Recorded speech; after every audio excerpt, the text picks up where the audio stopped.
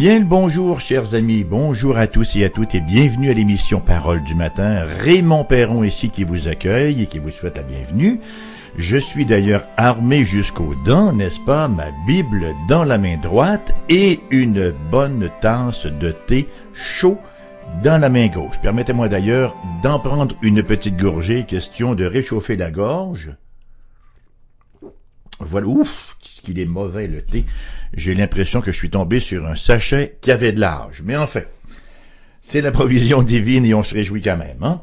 Alors, nous en sommes toujours dans l'Évangile selon Luc, et chapitre 7, nous lirons ce matin.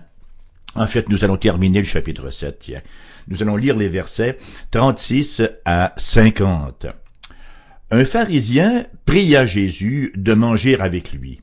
Jésus entra dans la maison du pharisien et se mit à table. Et voici, une femme pécheresse qui se trouvait dans la ville, ayant su qu'il était à table dans la maison du pharisien, apporta un vase d'albâtre plein de parfums et se tint derrière aux pieds de Jésus. Elle pleurait. Et bientôt, elle lui mouilla les pieds de ses larmes, puis les essuya avec ses cheveux, les embrassa et les oignit de parfum. Le pharisien qui l'avait invité, voyant cela, dit en lui-même, « Si cet homme était prophète, il saurait qui et de quelle espèce est la femme qui le touche, il saurait que c'est une pécheresse. » Jésus prit la parole et lui dit, « Simon, j'ai quelque chose à te dire. »« Maître, parle, répondit-il. » Un créancier avait 2 débiteurs. L'un devait 500 deniers et l'autre 50. Comme il n'avait pas de quoi payer, il leur remit à tous 2 leurs dettes. Lequel l'aimera le plus? Simon répondit, celui, je pense, auquel il a le plus remis. Jésus lui dit, tu as bien jugé. Puis se tournant vers la femme, il dit à Simon, vois-tu cette femme? Je suis entré dans ta maison et tu ne m'as point donné d'eau pour laver mes pieds. Mais elle les a mouillés de ses larmes et les a essuyés avec ses cheveux. Tu ne m'as point donné de baiser, mais elle, depuis que je suis entré, elle n'a point cessé d'embrasser mes pieds. Tu n'as point versé d'huile sur ma tête, mais elle a versé du parfum sur mes pieds. C'est pourquoi je te le dis, ses nombreux péchés ont été pardonnés, car elle a beaucoup aimé. Mais celui à qui on pardonne peu, aime peu. Et il dit à la femme, « Tes péchés te sont pardonnés. » Ceux qui étaient à table avec lui se mirent à dire en eux-mêmes, « Qui est celui-ci qui pardonne même les péchés? » Mais Jésus dit à la femme, « Ta foi t'a sauvée. Va en paix. » D'entrée de scène, nous sommes introduits aux 3 personnages de ce récit. Il y a Simon le pharisien d'abord, il y a Jésus et il y a cette femme tout en reconnaissance. On ne connaît pas les raisons exactes pour lesquelles Simon, le pharisien, a invité Jésus, mais certainement qu'en quelque part, il devait être intrigué par le Seigneur. Et peut-être même qu'il avait un certain intérêt spirituel. On ne peut être affirmatif là-dessus. Quelle que soit la raison, l'atmosphère est un peu tendue. Pour la raison suivante, Simon a radicalement manqué aux règles élémentaires de l'hospitalité. Lorsque on recevait quelqu'un chez soi, les règles de l'hospitalité voulaient, on se penche, on lui donne le baiser de paix, on lui enlève ses sandales et on lui lave les pieds, ou à tout le moins, on lui apporte de l'eau pour qu'il se les lave, et on fait une petite onction d'huile d'olive. On se lavait toujours les pieds avant de se mettre à table, parce que lorsqu'on avait parcouru les routes, les rues poussiéreuses de la ville, les pieds étaient un petit peu sales et c'est la raison pour laquelle on les lavait en arrivant. D'ailleurs, lorsqu'on se mettait à table, on ne s'assoyait pas à table, on s'allongeait à table, s'appuyant sur son bras gauche et les pieds étaient derrière parce que les pieds étaient considérés comme impurs. En un mot donc, Jésus a été reçu comme un chien dans un jeu de quilles. Il a été reçu avec mépris et Simon a fait cela au su et au vu des autres invités. Dans ce genre d'occasion-là, les portes restaient ouvertes et il y a des gens de l'entourage, même s'ils n'étaient pas invités, qui pouvaient entrer. Non pas pour manger, mais ils pouvaient entrer et ils pouvaient écouter les conversations. Les invités sont bien au fait ici de l'offense de Simon envers Jésus, et ils attendent nerveusement la suite. Et voilà qu'une femme sort de l'ombre, subitement, et se tient silencieusement derrière les pieds de Jésus. Alors là, il y a un chœur de murmures qui se fait entendre parmi les invités. Le choc vient principalement du fait qu'il s'agissait d'une femme pécheresse. C'est ce qui nous est rapporté au verset 39. Le pharisien qui l'avait invité, voyant cela, dit en lui-même, « Si cet homme savait qui le touche, quelle est cette femme, il saurait que c'est une pécheresse. » Il nous est rapporté aussi d'entrée de scène au verset 37, « Et voici une femme pécheresse qui se trouvait dans la ville, ayant su que Jésus était là, s'était pointé. » Alors, il n'avait pas un rayon X, où ils lui ont pas passé une radiographie pour découvrir qu'elle était pécheresse. C'était simplement une femme qui était connue. Sa notoriété était publique, n'est-ce pas? Tout le monde savait qu'elle était une femme pécheresse. Vraisemblablement, c'était une prostituée. Alors que cette dernière, donc, demeure penchée sur les pieds de Jésus, les murmures font place à un silence embarrassant. Non seulement était-elle dans un état d'agitation émotive, mais elle venait très certainement faire accroc au décorum, imaginez un peu. La présence de cette femme était motivée par la gratitude. Elle n'avait pas été invitée par Simon le pharisien, mais certainement qu'elle avait entendu l'invitation de Dieu. Et d'une façon ou d'une autre, soit lors d'un sermon du Seigneur, soit lors d'une rencontre précédente avec lui, elle avait trouvé miséricorde et pardon. Les paroles de Jésus avaient touché son cœur, et elle s'était tournée vers lui, elle avait reçu le pardon de ses péchés. Et elle en est infiniment reconnaissante. Et lorsqu'elle avait été témoin du traitement que Simon avait réservé à Jésus, outragée, oubliant le décorum et les commentaires des gens autour, qu'est-ce qu'elle fait? Elle se rue pour l'honorer, littéralement. Il nous est dit, elle se tint derrière aux pieds de Jésus, elle pleurait, et bientôt elle lui mouilla les pieds de ses larmes, et n'ayant pas de serviette, bien qu'est-ce qu'elle a fait? Elle les essuya avec ses cheveux, les embrassa et les oignit de parfum. Vous savez que détacher ses cheveux comme elle le fait, pour essuyer les pieds de Jésus, détacher ses cheveux, c'était socialement inacceptable. Les femmes ne pouvaient avoir les cheveux détachés uniquement à la maison en présence de leur mari. Et vous savez que se détacher ainsi les cheveux en public, ça aurait pu, selon le Talmud, l'interprétation des rabbins, être un cas de divorce. Alors les invités, est-il utile de le mentionner, étaient sous le choc. Mais la femme continue de oindre les pieds de Jésus. Et le parfum se répand dans toute la maison. Voyez-vous, cette femme-là, elle est animée, elle est dynamisée par un amour débordant pour le Christ. Et l'amour amène à poser des gestes qui peuvent, aux yeux de certains, sembler inappropriés, sembler démesurés. L'amour, dans son expression la plus pure, s'oublie soi-même pour se donner tout entier. Lorsqu'elle est venue à Jésus, elle n'a pas senti que Jésus la rejetait en raison de son péché. Vous savez, le Christ n'était pas animé de ce moralisme conventionnel qui condamne les pécheurs ou qui condamne les péchés extérieurs tout en ignorant ceux de l'intérieur. Jésus l'accueille, cette femme-là. Jésus accueille cette prostituée aux péchés multiples. Il la rachète alors qu'elle vient à lui dans la foi et dans la repentance. Et vous savez quoi? Jésus le fait encore aujourd'hui. Jésus reçoit tout pécheur repentant qui vient à lui dans la foi, quel qu'ait pu être son passé, quel qu'ait pu être son casier judiciaire, son casier spirituel, dès qu'on vient à Jésus dans la foi, dès qu'on vient s'approprier par la foi le pardon qu'il nous a si chèrement acquis en croix, de facto, nous sommes des gens pardonnés. Et on devient chrétien. Voilà. Et le récit passe maintenant de la femme à Simon. Simon, c'est l'hôte de Jésus. Les pensées de Simon sont truffées d'un esprit de jugement indigné. Le pharisien qui l'avait invité, voyant cela, dit en lui-même, « Si cet homme était prophète, il saurait qui et de quelle espèce est la femme qui le touche, il saurait que c'est une pécheresse. » Et un peu plus, et il aura ajouté « Yark ». Le langage dévoile bien le mépris de ce pharisien pour cette pauvre femme. La sorte de justice à laquelle Simon le moraliste aurait voulu assister aurait été que Jésus chasse brutalement cette femme, qu'il la retourne à son péché et à sa misère. Voyez-vous, il n'avait pas plus de compassion pour elle qu'il n'avait eu d'égard pour Jésus lors de son arrivée chez lui.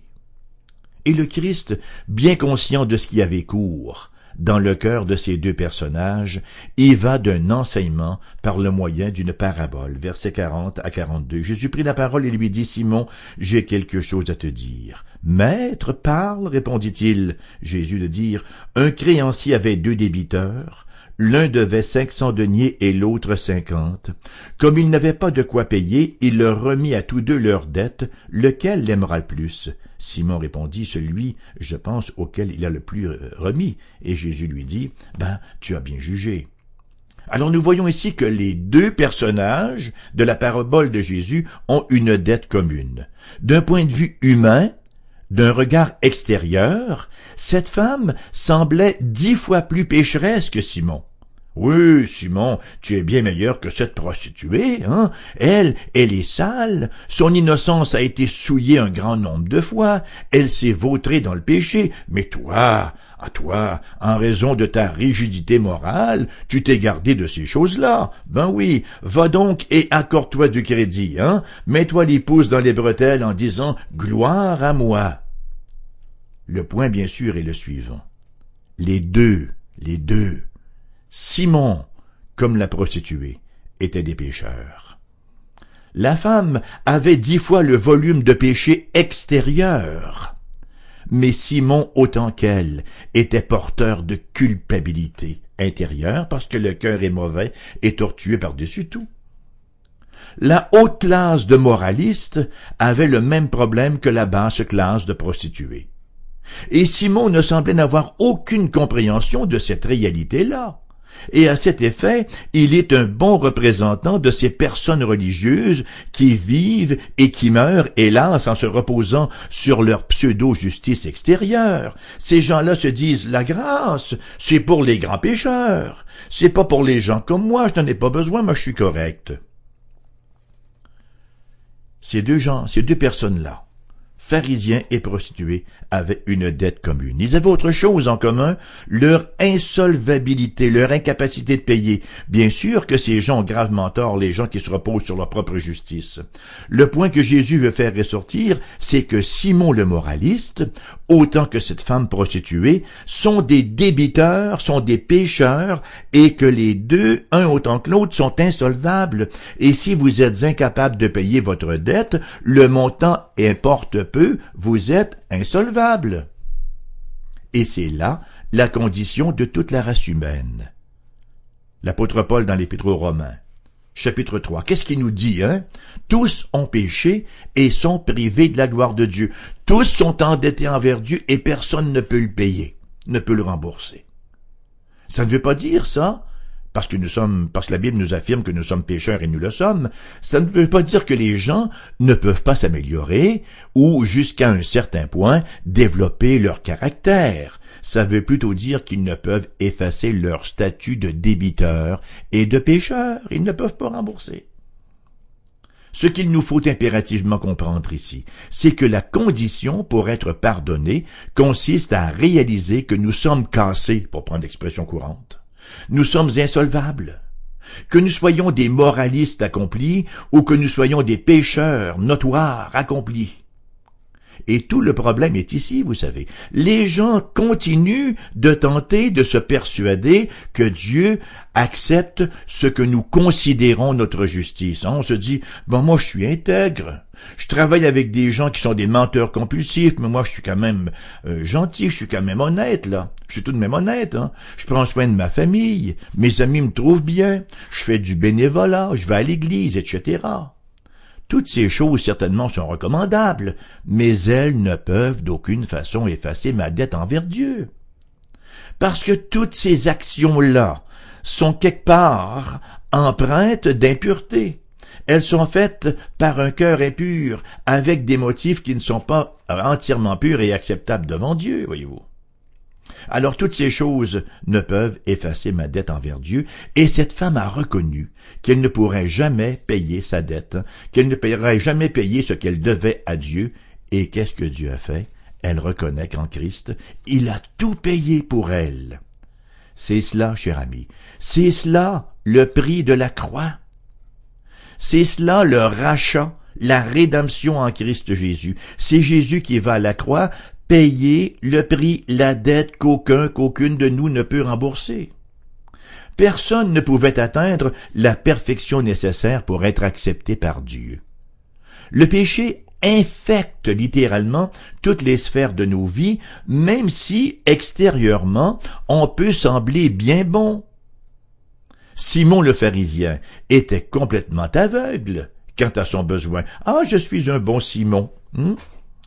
Il était aveuglé par sa propre justice, mais cette femme, elle était éclairée quant à son besoin engendré par son péché. Et c'est la grâce de Dieu, vous savez, que d'être rendu conscient de notre péché. C'est bien là l'estime de soi, puis dire il faut avoir l'estime de soi, puis il faut faire attention pour ne pas contrarier les gens, pour ne pas les démolir, pour ne pas leur enlever leur estime de soi.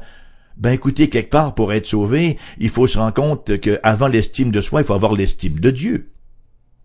Il faut se rendre compte que, ouais, aussi gentils puissions-nous être, même si nous aimons à la folie nous-mêmes, nous sommes des pécheurs qui avons besoin de salut.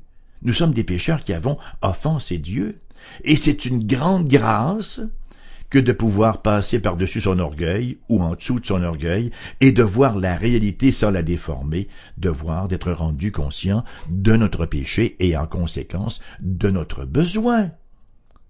Alors, on voit, n'est-ce pas, pour ces deux personnages-là, on voit leur dette commune, on voit leur insolvabilité commune, et on voit maintenant la différence dans leur amour. Versets 42-43, comme ils n'avaient pas de quoi payer, il leur remit à tous deux leur dette, lequel l'aimera le plus. Simon répondit, celui, je pense, auquel il a le plus remis. Et Jésus lui dit, tu as bien jugé. Et Jésus entre le dernier clou ensuite. Puis, se tournant vers la femme, il dit à Simon, « Vois-tu cette femme? » Bien sûr qu'il la voyait. Il ne voyait qu'elle, n'est-ce pas? Il ne cessait de la regarder avec mépris. « Alors, vois-tu cette femme? Je suis entré dans ta maison, et tu ne m'as point donné d'eau pour laver mes pieds. Mais elle les a mouillés de ses larmes, et les a essuyés avec ses cheveux. Tu ne m'as point donné de baiser, mais elle, depuis que je suis entré, elle n'a point cessé d'embrasser mes pieds.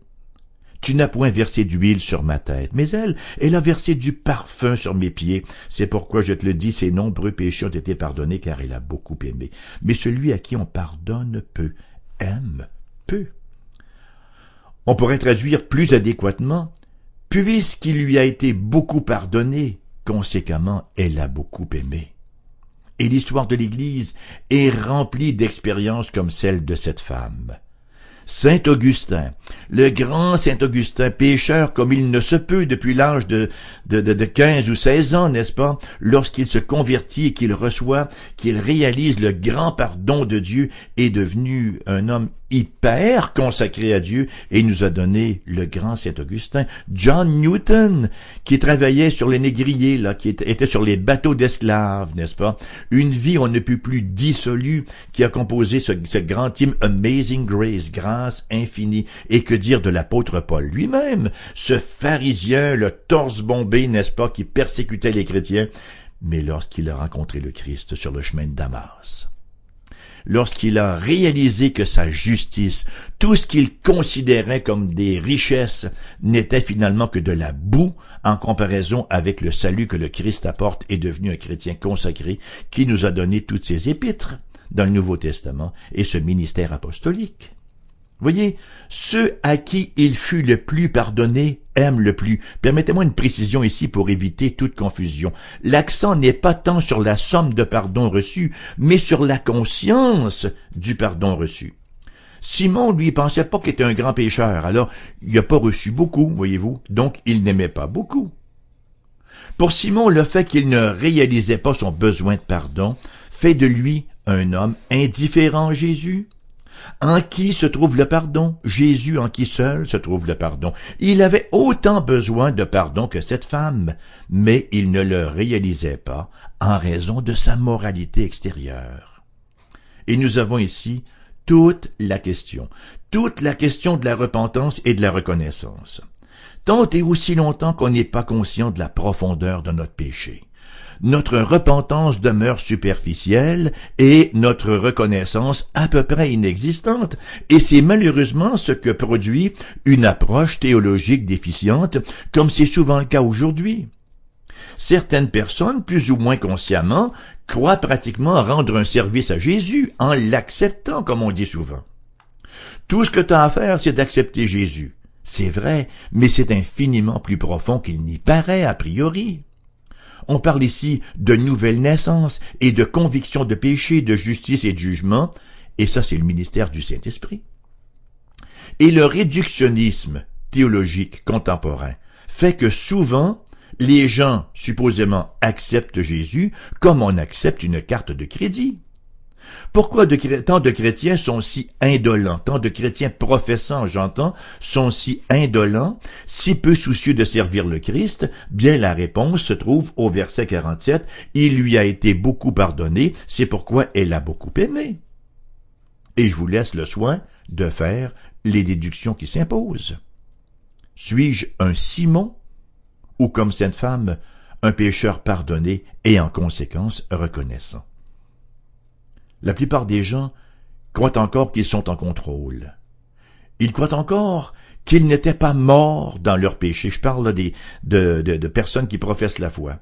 Mais qu'ils étaient simplement malades, affaiblis, de sorte que tout ce dont ils avaient besoin de la part de Dieu, c'était d'un petit coup de main. Et Jésus est venu et leur a donné ce petit coup de main-là, de sorte qu'ils se sont sauvés avec Jésus. Bien sûr, si quelqu'un vous donne un petit coup de main, vous êtes content et vous lui dites « écoutez, merci, c'est gentil ». Mais si votre cas est complètement désespéré et que vous ne pouvez rien y faire, strictement rien y faire, et que quelqu'un vienne à votre rescousse et vous libère, alors là, votre attitude de reconnaissance est beaucoup plus profonde, n'est-ce pas? Ça va au-delà, merci, c'est gentil. Non, l'expression est beaucoup plus démonstrative, beaucoup plus dépouillée que cela. Voyez-vous, Éphésiens chapitre 2, versets 1 à 9 nous dit ce qui suit. Vous étiez morts. Vous étiez morts par vos offenses et par vos péchés dans lesquels vous marchiez autrefois.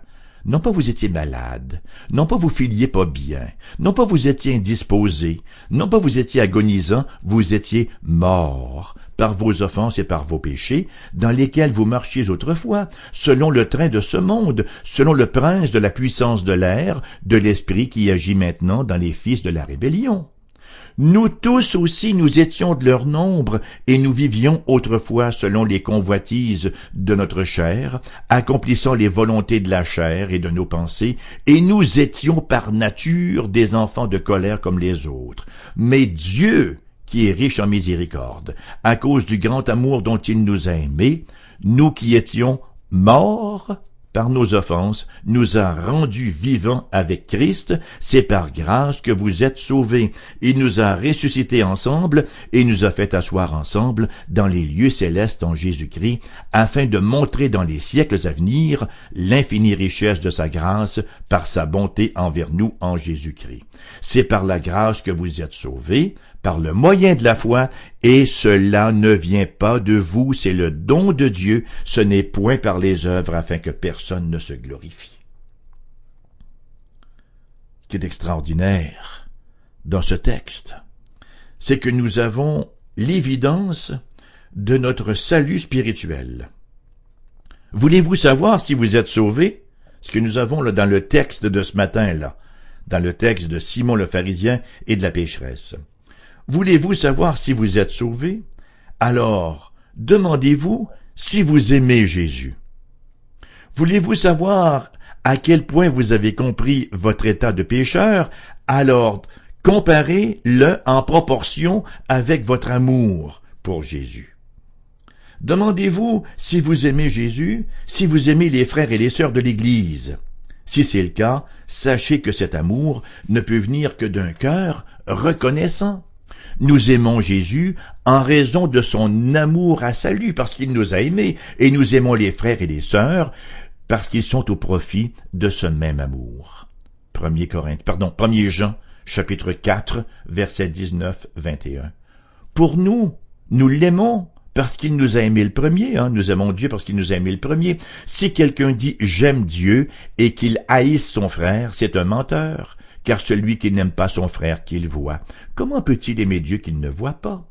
Et nous avons de lui ce commandement que celui qui aime Dieu aime aussi ses frères. Il aime son Église, il se réjouit, comme dit le psalmiste, je fais mes délices des gens du pays, là, des gens pieux du pays. Cher ami auditeur, chère amie auditrice, puisse le Seigneur en ce jour nous faire la grâce de nous rendre conscients de notre péché, afin de nous éveiller à son indicible miséricorde, à son indicible grâce, qui ne peut que se traduire par la reconnaissance. Et sur cette note, prend fin l'émission de ce matin. Et sur cette note également, me vient à l'esprit le rappel que cette émission vous reviendra en rediffusion à 14h cet après-midi. Entre-temps, s'il vous plaisait, de nous contacter. Vous savez déjà que vous pouvez nous écrire à l'adresse suivante: AERBQ, casier postal 40088, Québec, QC, G1H 2S5. Mon adresse courriel, allez donc sur le site de la station radio foifm.com. foifm.com. Laissez-vous diriger par les liens qui sont là et vous trouverez facilement l'adresse courriel de la station. Le numéro de téléphone, je devrais dire les numéros de téléphone puisque nous en avons deux. Le premier pour les gens de la région immédiate de Québec est le 418-688-0506. Le second pour les gens ailleurs en province, le 1-8, c'est un numéro sans frais d'ailleurs, 1-877-659-0251. Je vous souhaite une excellente journée. Puisse la grâce du Seigneur remplir vos êtres tout entiers de sa parfaite paix. Et vous êtes conviés, il va de soi. À la prochaine.